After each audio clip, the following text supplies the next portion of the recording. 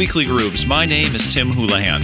And I'm Kurt Nelson. Each week, Weekly Grooves picks a current article or news topic, and we explore it through a behavioral science lens.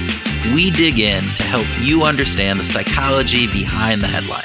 The specific topic that spurs us to this conversation is current, of course, but the insights, well, they're timeless. All right. So this week, Tim found an article published by the American Economic Association, which interviewed Harvard professor Mario Small. It was called Rethinking Racial Discrimination: How Sociology Can Help Economics Diversify Its Perspective. The article explores the limited perspective that economics has, with only 3% of the economists identifying as Black in a recent AEA survey.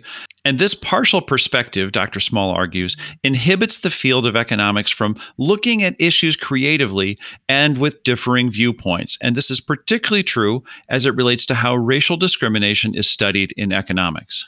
Dr. Small goes on to say that economics needs to be more like sociology, which embraces a number of perspectives and uses each to paint a more accurate and holistic understanding of the issues. He points out that there are currently only two main perspectives on discrimination in economics: taste-based and statistical discrimination, neither of which really gets at all of the underlying issues. No, and we urge you to read the article and Dr. Small's comments to understand what those two perspectives are. However, we want to explore the article from different perspectives. We have seen how diversity of race and gender and age and political affiliation can lead to more robust discussions and hence better outcomes in both science and life.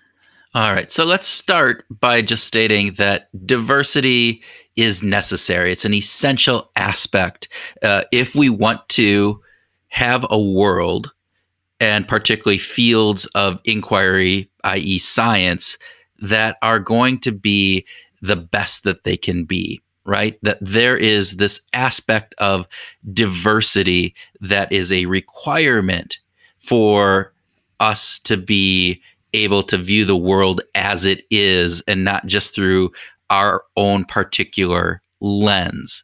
And that plays out in science, but it also plays out in business, and it also plays out in our own life. Absolutely. And so I think that's there. Now, why is that, Tim? Why do you think that that's essential? Our backgrounds impact what we look at, right? That context is influencing the kinds of things that we're naturally drawn to. And of course, also how we look at things. It's just not the direction that we're looking, but also the lens that we're using to look at those things, right? Right. Dr. Small even stated that all researchers call upon their intuition and their experience and insights, not just to figure out what to study, but also how they study it. More researchers would study discrimination of multiple kinds if there were more women and minorities. Right. So it's that I love that part. It's not just to figure out what to study, but also how they study it.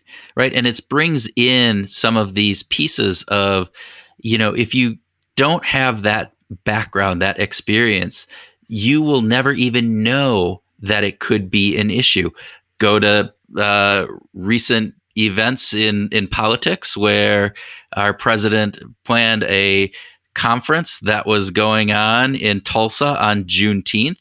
Now, I'm assuming that was an oversight, but if he would have had somebody on his team that would have been Black, they might have put two and two together to say, That's probably not a good thing to do. Yeah, that date in that city, not a good idea. Right. But because they didn't have that background, they didn't even know that was a question to look at.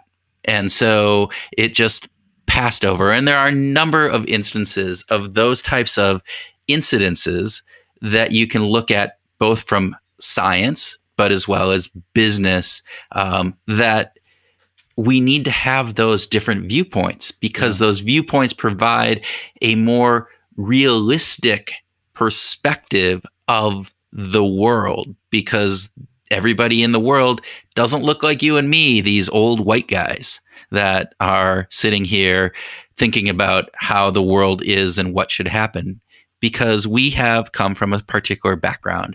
and many people come from a very different background that has a very different worldview. Yeah, I just want to do a shout out to Kimberly Crenshaw, because she talks about this idea of bringing your whole self to the table, and I think intersectionality is her big thing, right? But that also means that everybody else at the table needs to be psychologically safe, right? That they need to be willing to say, we're going to bring you into the table, we're going to accept you at the table. We want to bring our full selves to the table too, and not just some narrow stereotyped version of who we are, right? But our full selves. And if we can all show up with our full selves at the table, then we get that better perspective on the world and what we need to be able to understand about the world. Yeah. In addition to that, though, diversity, there's also been lots of research that shows that diversity actually leads to more creativity. Yeah. That these different perspectives not only give you a better view of what's actually going on in the world, but it provides you with a way of looking at the world that is more creative. And that is very important, particularly as we think about business, but also as we think about how science operates. Well, absolutely. Both business and science rely on creativity. Innovation comes from good ideas. And where are you going to get the best ideas? The research is indicating that the best ideas are going to come from people who have broader groups of people that they're associating with. Right. And Professor Small, in the article, he talks about this. He said within mainstream sociology, which again, he holds up as this element that is doing this well, right? There are people who think about questions from very, very different perspectives and who are accepted as asking legitimate questions from very different perspectives. And because of that expansiveness, there's a lot of creativity in sociology around the types and kinds of questions people ask. And there's a much broader way of looking at discrimination in particular in that case.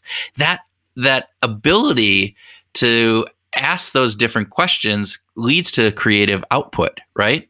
Absolutely. We need all of that, and we'll actually link to a couple of articles to a couple of research papers in the notes about that. Right, and I think one of those is this paper by McCoy, Lobel, and Cox, Ethnic Diversity and Creativity in Small Groups, which showed that diversity on teams led to more creative outcomes. So they had some teams that were doing a brainstorming thing that were all Anglo-American, and then other teams that were composed of a variety of Anglo-Americans, Asians, African, Hispanic. And when at the end of the day, when those outcomes of the brainstorm were judged, the ones from the diverse team were judged to be of higher quality, more effective, and more feasible than the ideas produced by the homogenous groups. Yeah. So if you're going to apply this to business or to science, why not have more diverse teams when you're brainstorming ideas? Because better ideas are going to lead to better innovations, which are going to lead to better business outcomes. This is just the better, the needed process to follow, really. Right, and one aspect that we have to bring up is just this is the right thing to do, and it's the right thing to do not because there are a number of racist or discriminatory people that are doing the science or leading these organizations, but that we all have implicit biases, that we all have these aspects of how we look at the world. And as much as we'd like to think that we are looking at the world through colorblind or non-biased viewpoints, that is not the case.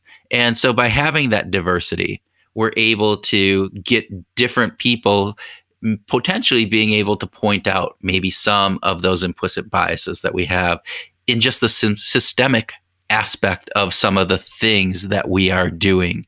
And hopefully that will provide a broader perspective that we can build upon. These implicit biases are unconscious. We're not aware of them, right?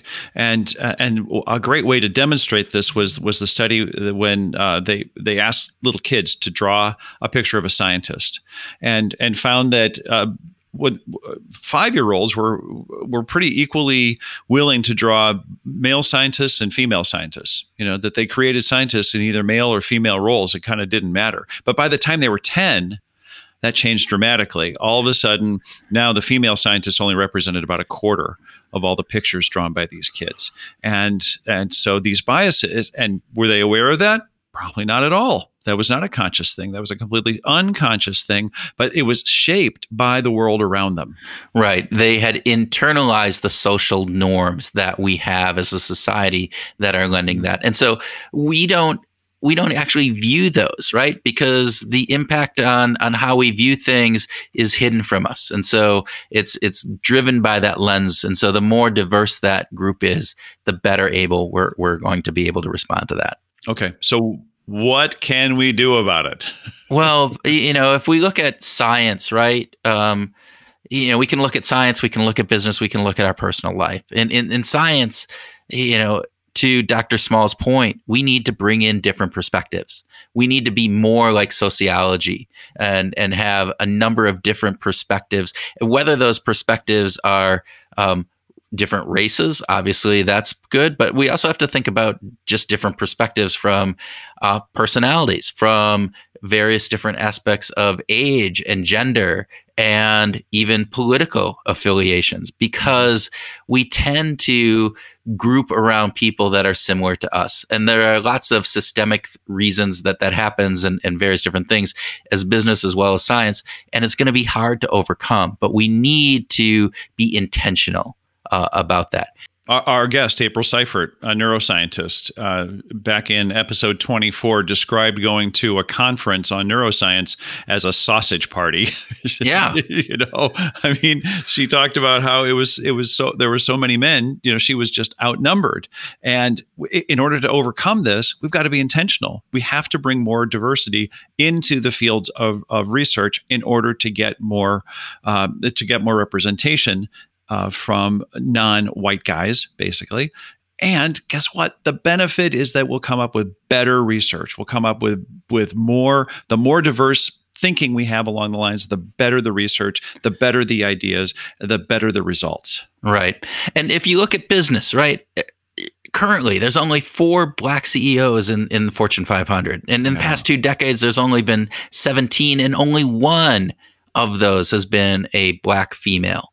So we have a lot of work to do, and that is just across the board in business. And again, it gets back to intentionality. What I am hopeful for, and Dr. Lori Friedel talks about this, is the bad news is that even well-intentioned individuals have biases that can impact their perceptions and behavior, producing discriminatory behavior. The good news, however, from science is that individuals, once educated on the science of implicit bias, can impact those biases. Yeah. So understanding, and again, it needs to go beyond just understanding, and it needs to take into action, right? They can't just have the G.I. Joe effect that understanding is going to cause behavior change, but understanding can start this process. And so we need to build upon that. That also means we got to take it to a personal level.